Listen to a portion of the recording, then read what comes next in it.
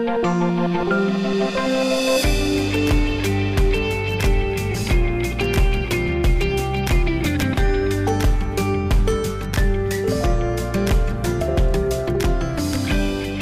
there, Catherine Robinson here, and welcome to Extra. It's lovely to have your company each Monday.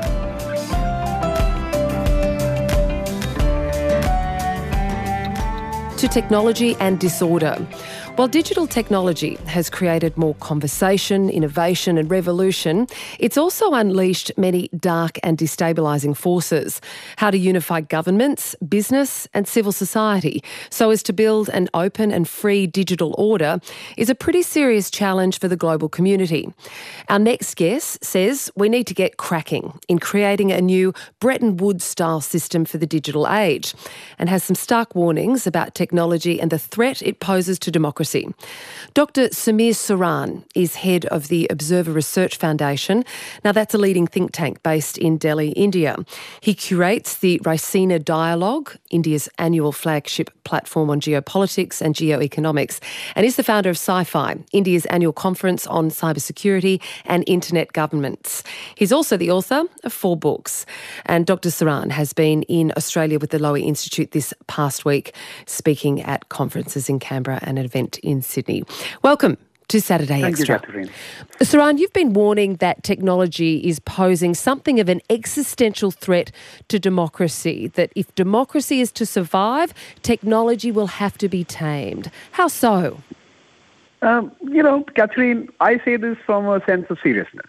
Society and democracy, our political regimes and our international partnerships have all kept a pace with each other. In many ways, our constitutions and our international agreements reflect our social realities of that moment. They were shaping. We as people were being able to shape, in many ways, the arrangements that managed us and governed us. Technology is changing this balance, is changing this equilibrium. Technology is changing social modes. It is changing who we are as individuals. It is changing how we express ourselves. It is aggregating grievances. It is creating irrational mobilizations.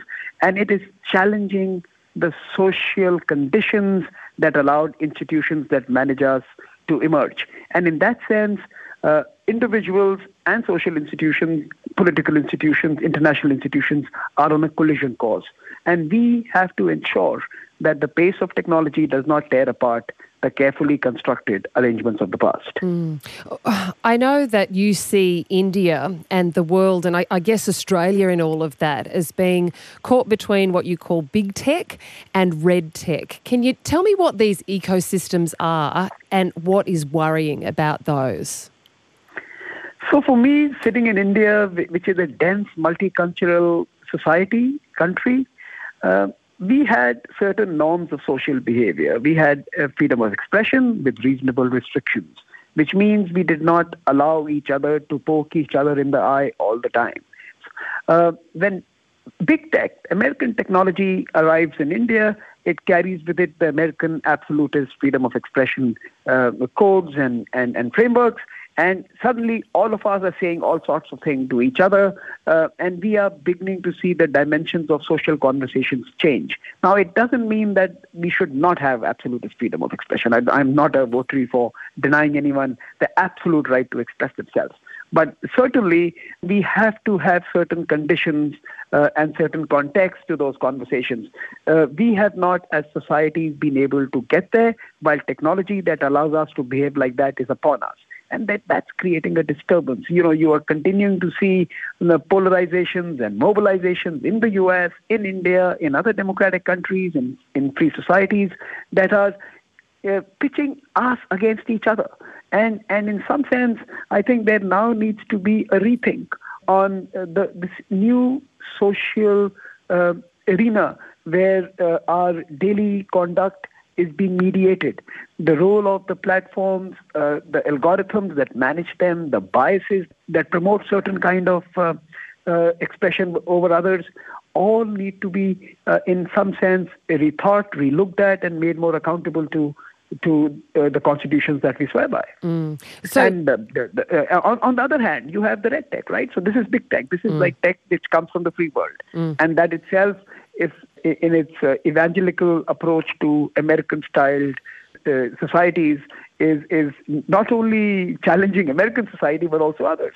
On the other hand, you have red tech, the Chinese tech, which is produced, promoted, and distributed with the sole purpose of furthering China's agenda, the Communist Party of China's agenda. And for them, the Communist Party is supreme.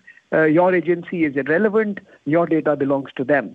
And that is a different kind of technology offering on the horizon. And therefore, countries like India, Australia, EU, and others have to work with the big tech companies, bring them to a more sensible space that can allow all of us to participate with greater agency and responsibility. So listening to that, it seems that you have issues with both big tech, the American side of things, and red tech, which you've confirmed is the Chinese side of things. And I know that you've gone so far with respect to red tech as arguing that China should be banned from social media altogether. I mean, is that a practical solution and even possible? It's clearly a solution that not many folks would agree with at the outset. But let me try and explain why I said it. In the world today, diplomacy and engagement between different communities and countries happens online, and increasingly it will be digitalized.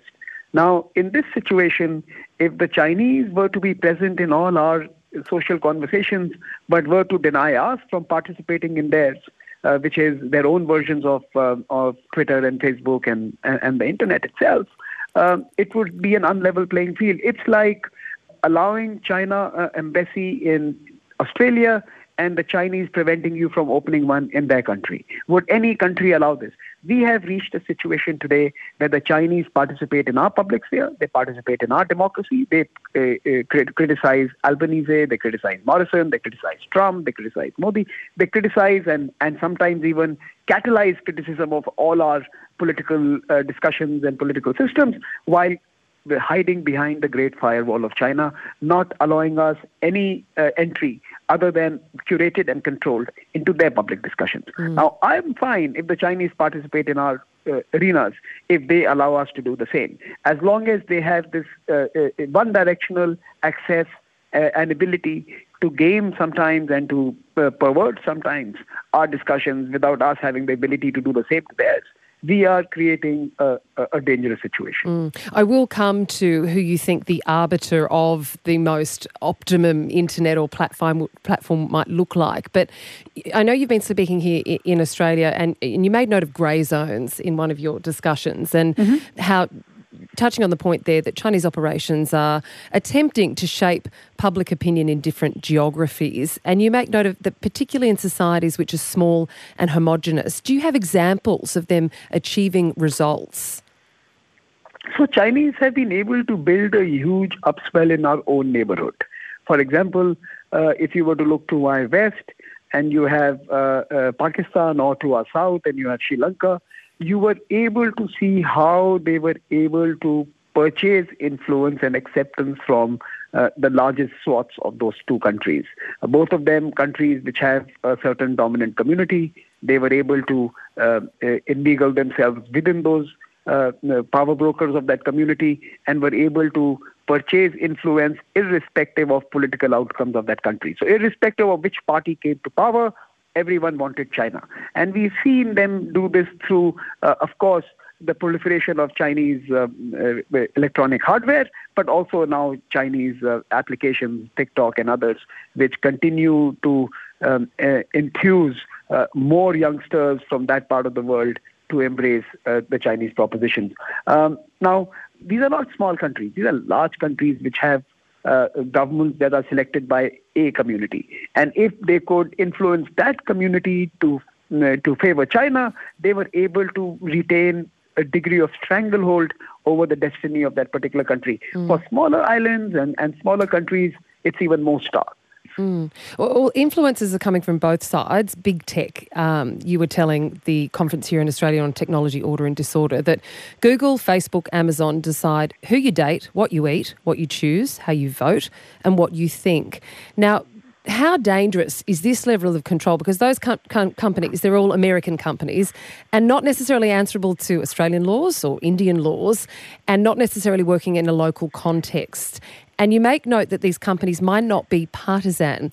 What sort of problems do you see that creating?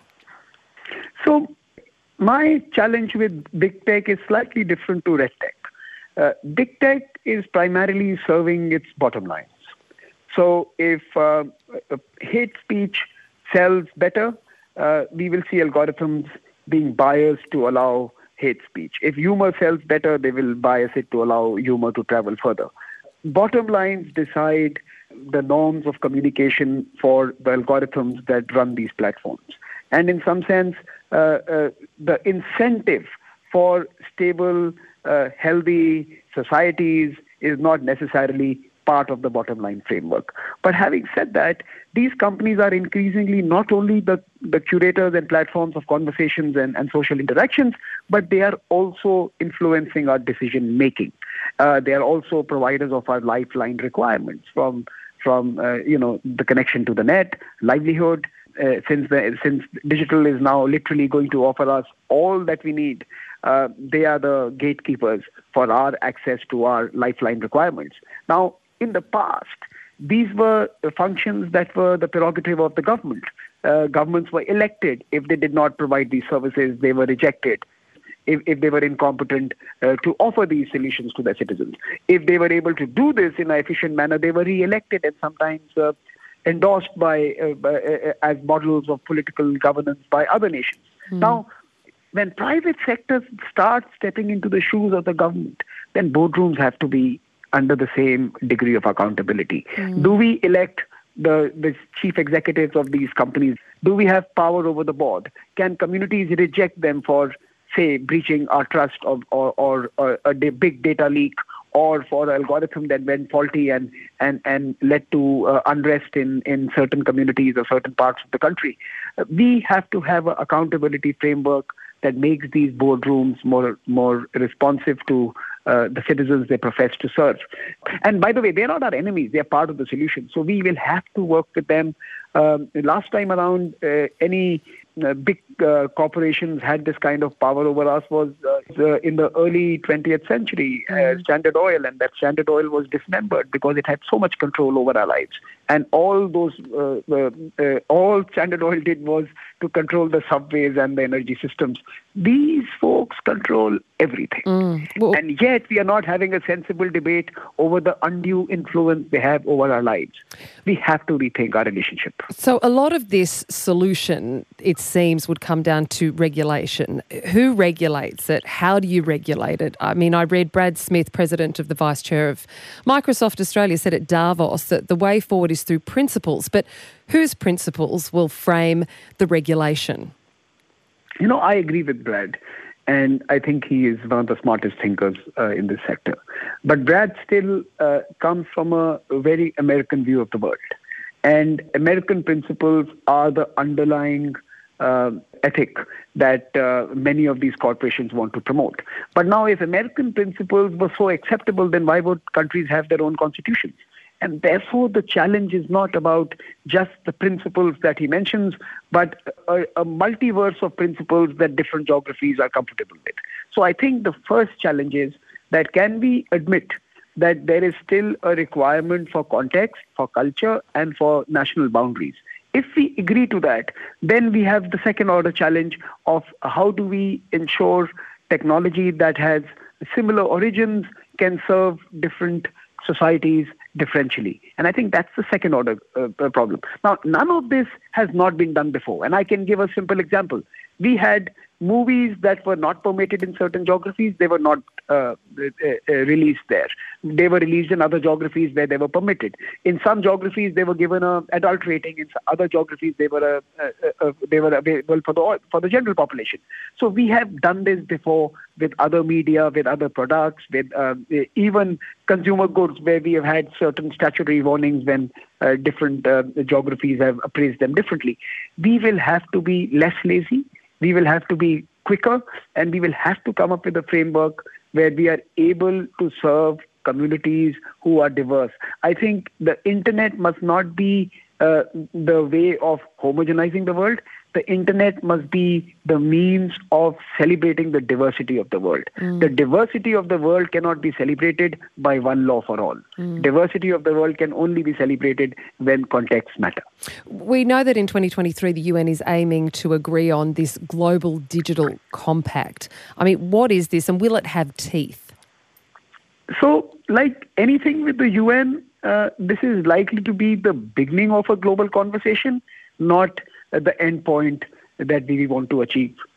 I don't think there is enough buy-in, and I don't think a UN-led process has enough teeth simply because of the differences that exist today within the UN system. The UN is a divided lot, and any UN agreement will be suboptimal, where we will come up with grandmother and apple pie statements.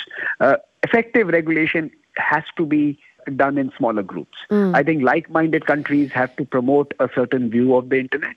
India-EU partnership, for example, could be one of those, where both of us have fairly large populations, fairly large economic footprints, and if we could agree on a via media and attract the Americans and others to join that could be one way of doing it. The other medium could be D10 or a club of democracies who seek to preserve a fairly open and liberal ecosystem without infringing on the cultural context of different countries.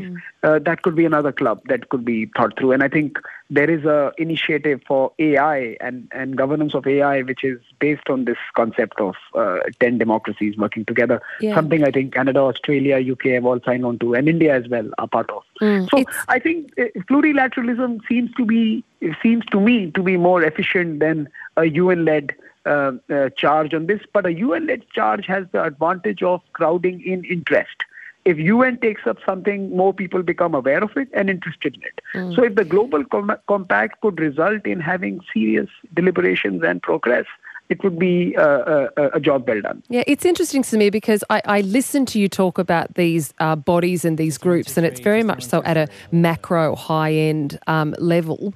What about when you look at the micro, the grassroots? Where do the end users, the people who are using the internet, the civil society that is being driven by the internet, where should they sit in this discussion?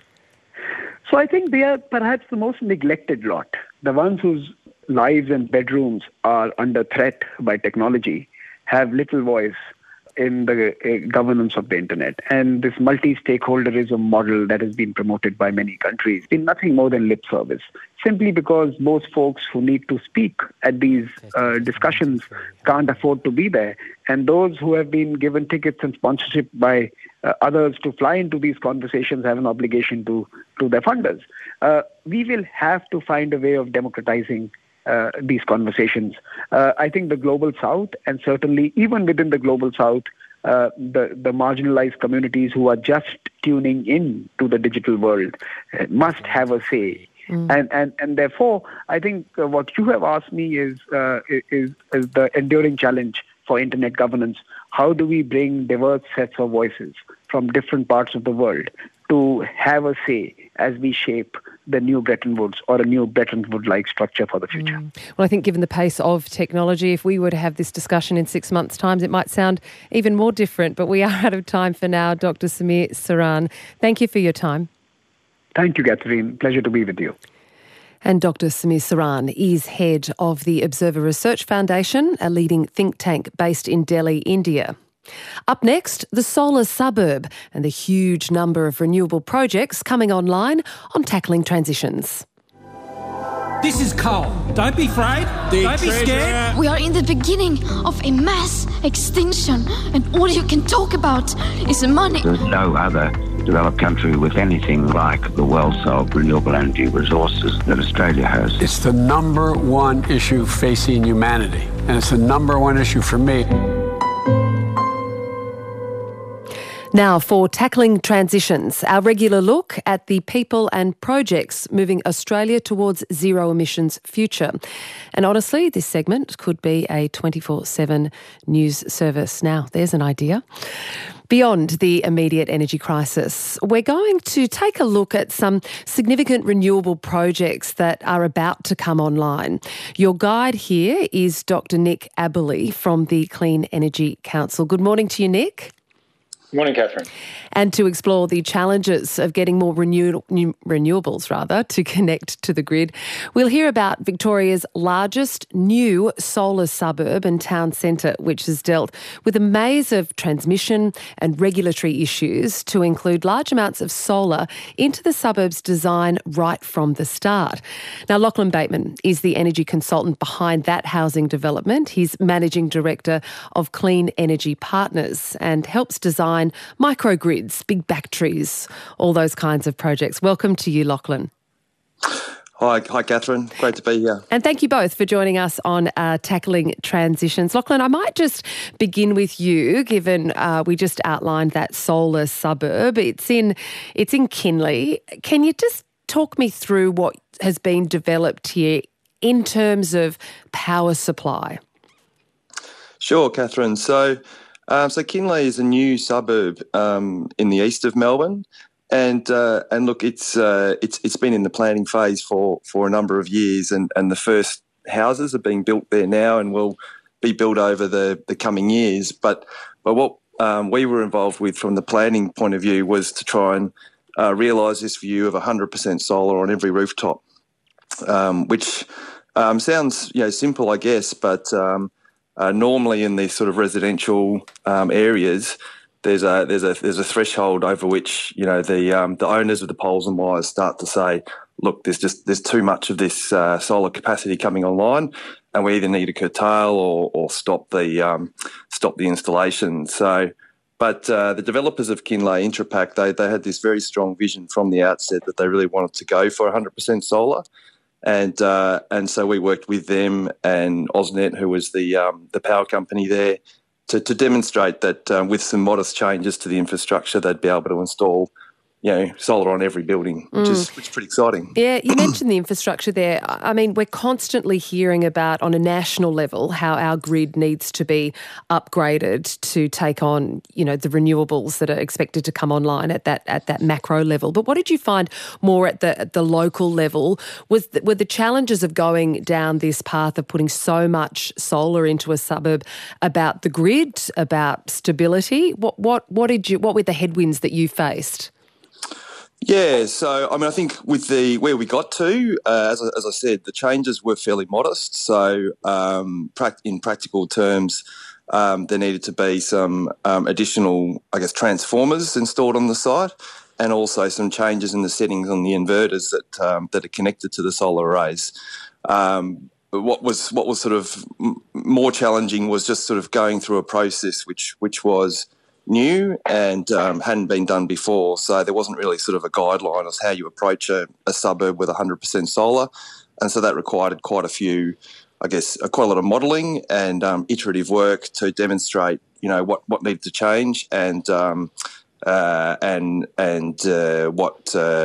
we needed to do to get the 100% solar up. So just how much solar is going into this project? I mean, in a sense that how many homes could this power, and what might it mean for, energy bills, because we're all grappling with that at the moment? Absolutely, yeah. So it's quite big in the scheme of things. So it'd be about up to 50,000 panels, and that would equate to about 15 megawatts of capacity. So that's the equivalent of a medium scale solar farm. So certainly there's a lot of solar farms dotted around the country that are around a 5 megawatt mark. So that's larger than that. Equally, there's solar farms on the grid, which we might hear about from Nick as well, which are 10 times that size.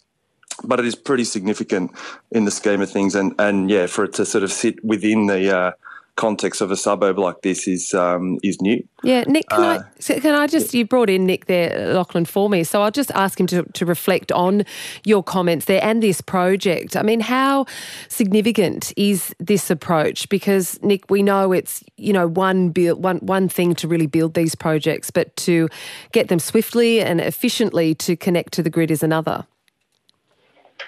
Yeah, that's right. I mean, I think projects like what Lachlan was talking about are fascinating. I mean, the truth is there are lots of different types of solutions for our renewable energy transition, and the truth is that we need all of them. As Lachlan was saying, whether it's a 500 megawatt solar farm out in farmland, or whether it's a 10 or 15 megawatt facility built into a suburb. I mean, these are all equally important. We need all of these things. Nick, we know, Lachlan, 80% of homes in Victoria use gas for heating. We've seen just how reliant that state, amongst others, in the eastern seaboard, are reliant on gas. But will these homes in this solar suburb even be connected to gas? They will, yeah. So there'll be a gas and electricity connection for these properties, just to sort of cover all options. But I guess with the level of solar going in on the site, there's going to be certainly an incentive for people to use electric devices and really make the most of that free energy that they're going to be provided when they move into their new house. Nick, in the introduction, we mentioned that there's, a range of solar products just waiting to come online. You've been involved in a huge number, and it's not just solar here that, we're looking at with the Kinley project. I mean, you're looking at wind farms, super batteries, pumped hydro. Can you talk me through a few of those, just beginning with the McIntyre wind farm? Now, that's southwest of Warwick in Queensland, and it's looking at being one of the largest onshore wind farms in the world. Yeah, that's exactly right. Very exciting project. Just for those who aren't too familiar with southeast Queensland, it's about 100 k's south of Toowoomba. And you're right, it's one of the biggest in the world. There's one bigger one in the US and I think one in India. So this is going to be about 1,000 megawatts. So, this is the size of some of our coal-fired power stations. It's going to have about 180 wind turbines, each of those producing about 6 megawatts of capacity. Wind turbines and wind farms tend to be quite spread out. It's on sheep grazing land, covering about 36,000 hectares. This is a big project, but it's also going to power about 700,000 homes. So, I think we're seeing more and more of these very big wind farms coming along. McIntyre is one of the biggest, and I think it's really exciting direction that we're able to connect these types of projects to our electricity grid. And looking on the timeline in that, it's expected to be operational in 2024, because I think where a lot of people get disheartened, particularly, this week and the last couple of weeks where we've seen the energy crunch on the east coast of the country, they hear about renewables, what's in the pipeline, but it seems often there's an understanding that they're too far away. But this project itself says, well, actually it's not. Yeah, that's right. I mean, they just had their first sod turning ceremony just a couple of weeks ago, I think. I think probably a lot of people don't actually realise we're already getting a third of our electricity in Australia from renewables. Of that 33%, it's about a 50-50 split between large-scale projects, so big wind and solar farms and hydro, and then the other 50% is rooftop solar. I mean, we've got over 1 million Australian homes with rooftop solar now. So, that's a third of our electricity that's coming from renewables. So I think one of the situations is that, we just tend not to see them, right? They're out in the countryside. People don't see it. They just switch on their lights and everything works. And I think that's how people want it. These wind and solar projects are being built all over the country, in all corners of every state. And there's lots of them, right? There's big ones like McIntyre, and I'll run through a couple of other ones, but there are dozens of projects under construction right now. 66 projects under construction or financially committed right now. That's 7 gigawatts of capacity, and there's another 6 gigawatts of projects that are almost at the approval stage. So there are many projects coming, and I guess it's testament to the pace of the energy transition that we're seeing in Australia. Do we know, though, that whether this is enough to replace the retiring coal fleet? We heard from Daniel Westerman, the head of AEMO, in a recent speech, pointing out that the National Connection team was managing 189 new projects, but is it enough to replace, the retiring coal infrastructure and fleet? Yeah, that's right. I mean, this is kind of the $64 million question, and built within that are a lot of assumptions around exactly how fast those coal-fired power stations are going to close. In its last big report, the Australian Energy Market Operator said that coal-fired power stations were closing 3 times faster than people had previously anticipated. And we're seeing that in Victoria with the Yallourn Power Station closing in 2028. We're seeing it in New South Wales with Eraring, which is one of the biggest in the country, closing by 2025. So the Australian Energy Market Operator says that by 2030 we should have 25 to 30 gigawatts more large-scale renewable energy than what we have right now. So it's basically tripling of our large-scale renewables this decade. In the last 12 months, we've connected 3 gigawatts of wind and solar farms. The year before that was 3 gigawatts. So on that kind of trajectory, we are actually on track to getting the renewables we need, to having quite a few of our coal-fired power stations, if not most, or even all of our coal-fired power stations, closing 2030, early 2030s. And do you think that the Waratah super battery, this 700 megawatt standby network battery that's up in the New South Wales Central Coast, is going to be key to getting all this electricity onto the grid? Yeah, absolutely. I mean, the Waratah super battery is fascinating. I mean, it hasn't taken full shape yet, but you're right. I mean, what the New South Wales government is calling for is tenders to build a 700 megawatt battery. This would be the largest in the Southern Hemisphere. Although it's really interesting to note that the size of what we're calling big batteries is just getting bigger and bigger. It was only a year and a half or 2 years ago where the Victorian government procured what they're calling the Victorian Big Battery, yes, which was 300 megawatts, and that was the biggest in the Southern Hemisphere at the time. And is that thanks to technology improving, or governments and private companies putting money behind it? I mean, the cost of the technology is dropping so quickly. As you're in the process of procuring batteries, you can basically just see the costs coming down. And that's one of the great things about technology, right? Technology becomes cheaper over time as it improves, and we're seeing that with batteries. So, a couple of years ago, where we were talking about a 1 or 2 or 300 megawatt battery, now the discussion is about 4, 5, 600, 700 megawatt batteries. And those will play a critical role because obviously it's not always windy, it's not always sunny.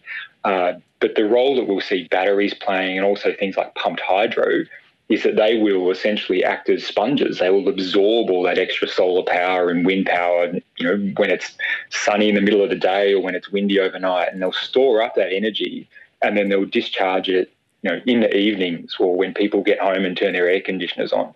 And that's the way that our electricity system is going to work in the future, is, lots of renewable energy, generating when it can, and then storage capacity like batteries and pumped hydro, filling in the gaps in between. Lachlan, I'd be keen to hear from you as, the engineer behind powering up this new suburb in Kinley in Victoria. What has business been for you like over the last 2 or 3 years? We've had policy uncertainty, target uncertainty, but now that seems to be changing with the new government. Are you noticing any changes now? Yeah, Catherine, we have noticed a change, in the last, few weeks as far as sort of clients' engagements with projects. I mean, the last couple of years, we heard Nick talk about some of those connection rates, which are high and going in the right direction. But business was definitely down for us over the last couple of years with the volume of that work sort of dropping off. So, but one of the things that I think's really helped and helps with some of the issues that Nick's highlighted is the new government's commitment to, firstly, upgrading the transmission lines, because that is really a key It's a key element of getting, the power from A to B. Heard Nick talk about the fact that there's a lot more sponges going into the network with batteries, but there's still a very strong need for increased transmission to move the energy around the network, and that actually addresses a lot of the issues that we've been seeing in the last couple of years as far as getting more renewable capacity on the grid. And the other one, of course, is the commitment to, I think 43% of carbon abatement, but that actually translates to something like 80% renewable energy by 2030. So we're sort of yet to see the exact sort of incentive for that, but it sends a very strong signal that, and quite a few projects that, have been sort of somewhat dormant have sort of kicked back into gear literally in the last couple of weeks, which is really good. Well, Lachlan, one of our listeners, John from Yepeen, says Kingley is a non-story unless they have storage. How will they charge their electric vehicles overnight? Yeah, so the work that we've done demonstrates that you can put in the solar, and the storage only really helps the power system the power system designs that we've done. So it doesn't restrict the need or the option to put solar batteries in. So they're able to do both. But actually, from the power system's perspective, the worst case is just those 50,000 panels sitting on those rooftops, pushing power during the middle of the day. And so we've demonstrated in that, which is the worst case from the power system's perspective, that's fine. And then, if you add storage, that's really only going to help things from the power system's perspective. Well, Lachlan, we heard from Nick there about the McIntyre wind farm, the Waratah super battery, and you touched on, Nick, the Kidston pumped hydro. Lachlan, the challenges that you faced with getting a town, from an engineering and setup perspective, for getting a town on solar, I imagine would be quite different to harnessing the renewables from wind or pumped hydro. What separate set of unique challenges might those renewables throw up at you? Well, interestingly, the studies that we did were actually, largely the same. We do studies for much larger projects, in the hundreds of megawatts, and so fundamentally the basic sort of power system checks that we were making for the Kinley development were essentially the same issues that you're looking at for larger projects. So you're looking at what it was doing to voltage. Is there enough capacity in the lines and the transformers to transfer the energy? I guess what becomes more of an issue for these larger projects is really going into detail on the dynamic response of the generator if there's a fault on the network or one of the other big generators trips off. So that's where you really start to go in a lot more detail on these larger projects, and just because essentially they're there to support the grid, and there's a lot of technology in the inverters and all the other equipment that's installed to do that. And just briefly, Lachlan, one of our listeners wants to know what happens to the panels when there are severe hailstorms.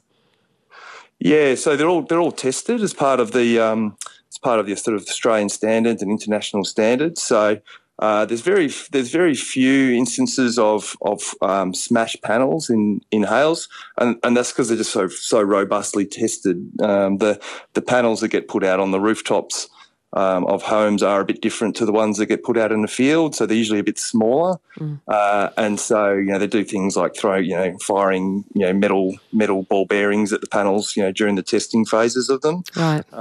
And so they are pretty robust. Not to say it doesn't happen ever, but they're well tested and robust. It's not like you can drive them into the garage, what you do with your car when it's out on the street where there's a warning.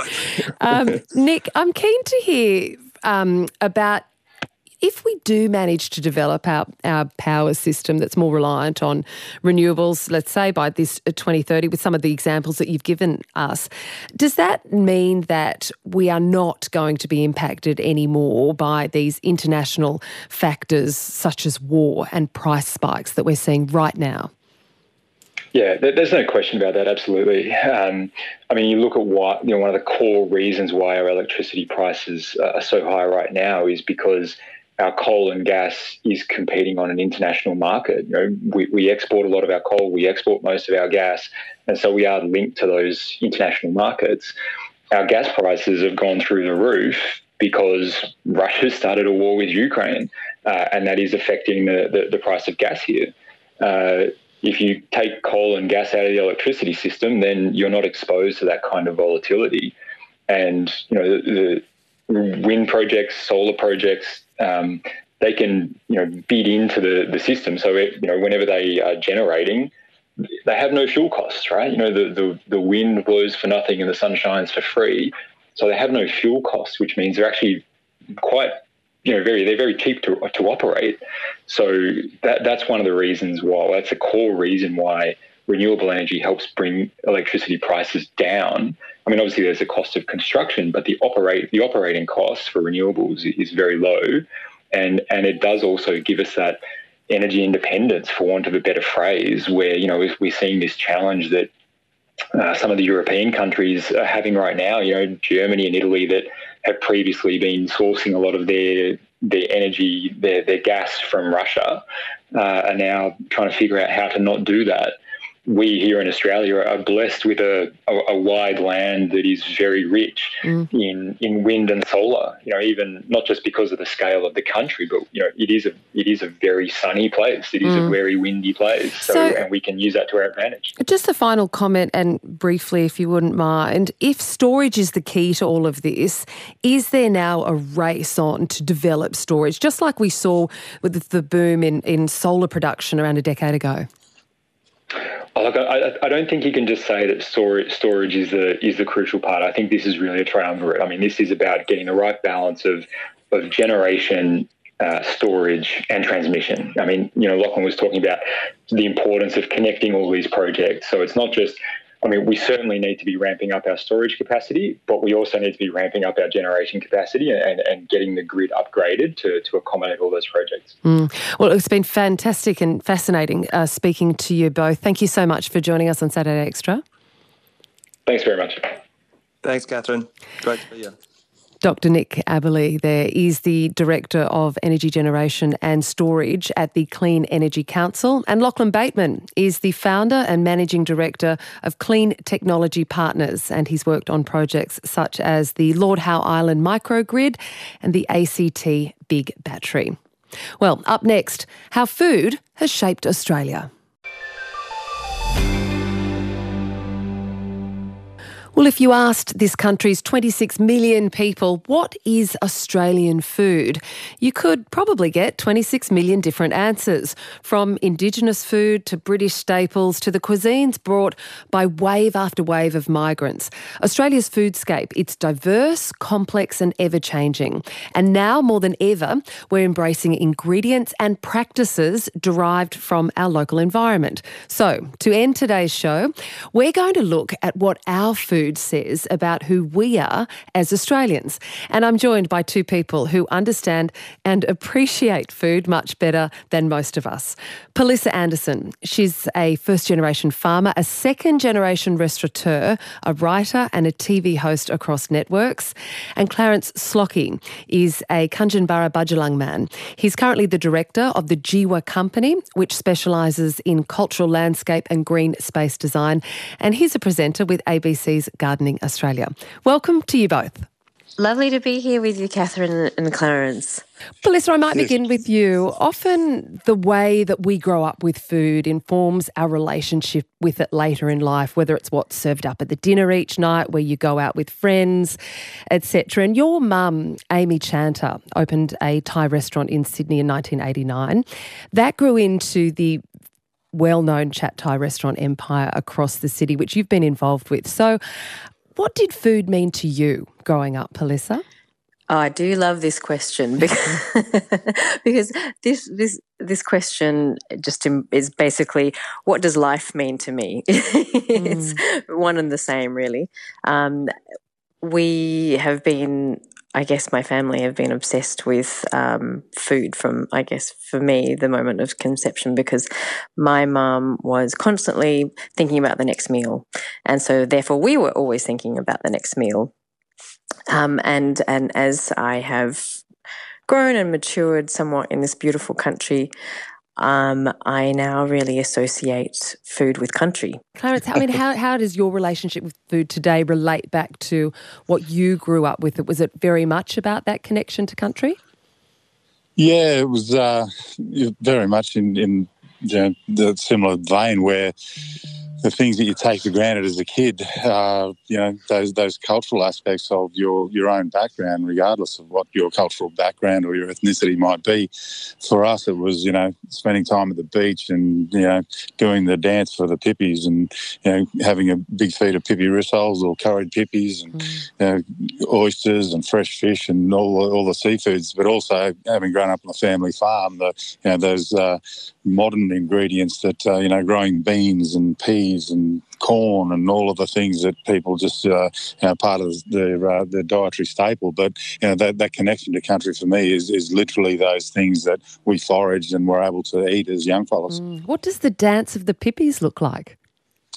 It's almost like doing the twist. You've got to start moving the hips and getting your feet down into the sand as you get down to dig the pippies out that are hiding away underneath it. And that's a universal dance, isn't it, Clarence? I think no matter where you come from, that's something we all know how to do.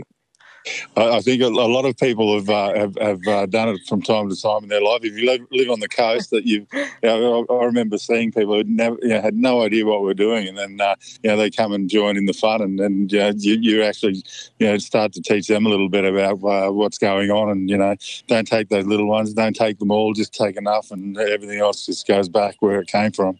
Just if we can look back for a moment at Australia's history up to the present day, you mentioned migrants there, Palissa. Just how important have our waves of migration been when it comes to what Australians eat? And can you pinpoint a moment or say an era when Australia started to depart from that predominantly Anglo-Celtic cuisine to a more multicultural foodscape?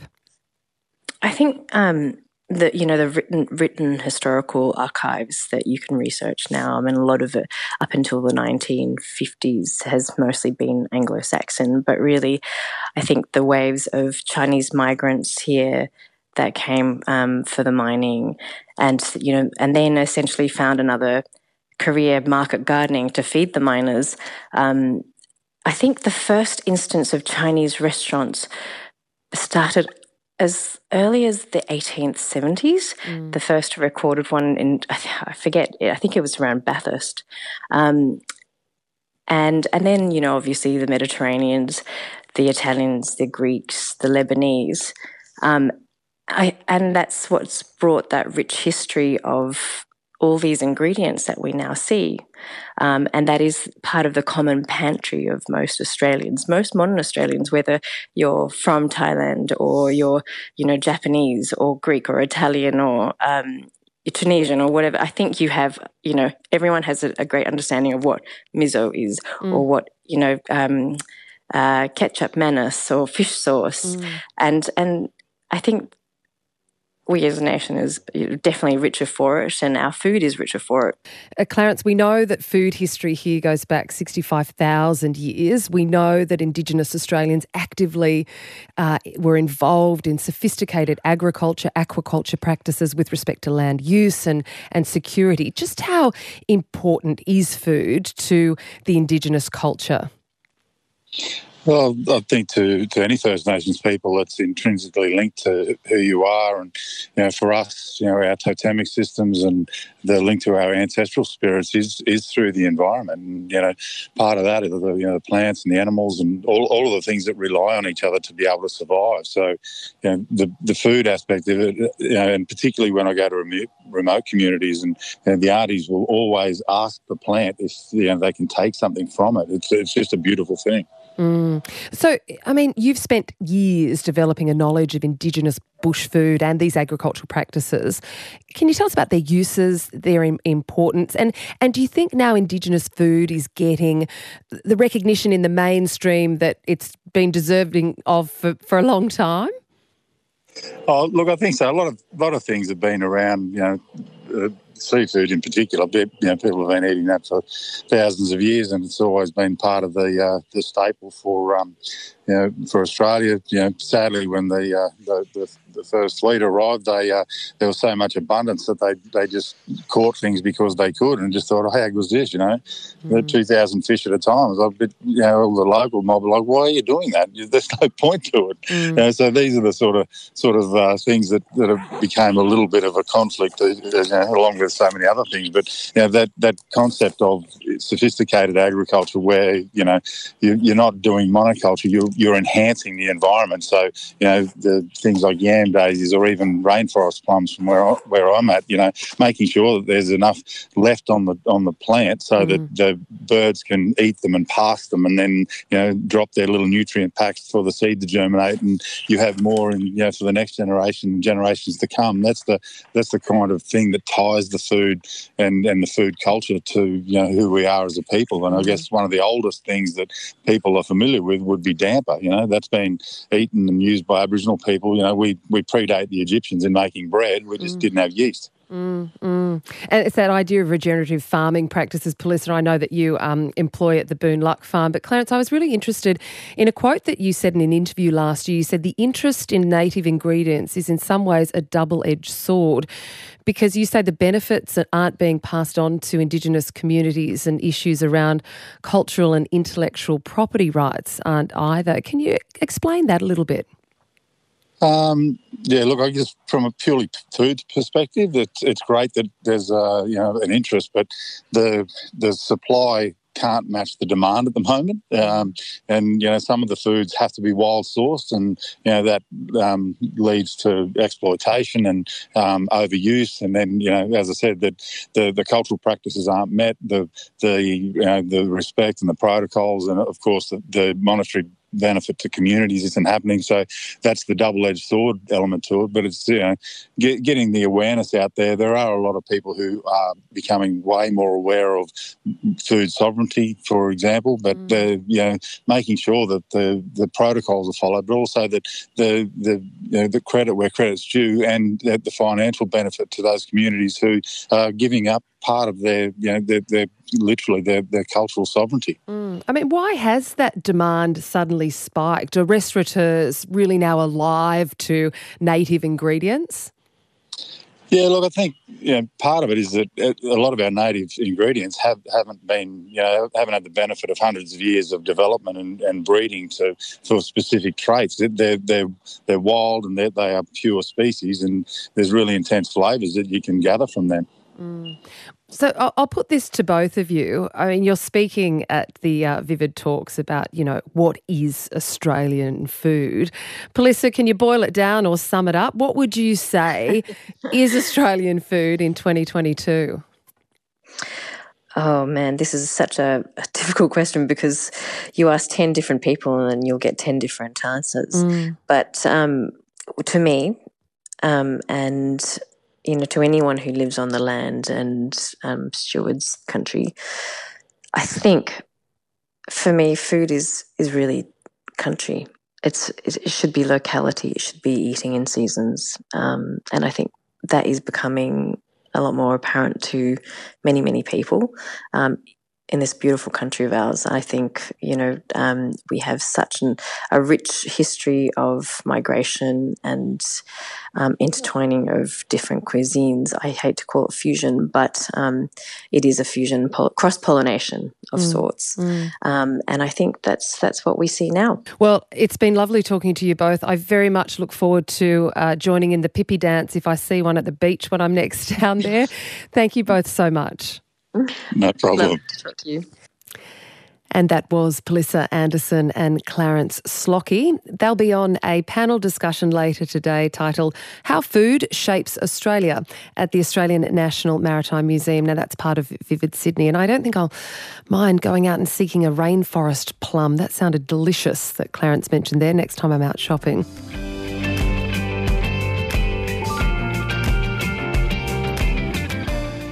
And that's it for Extra with me, Catherine Robinson, on ABC RN. Thanks so much for your company. Bye for now.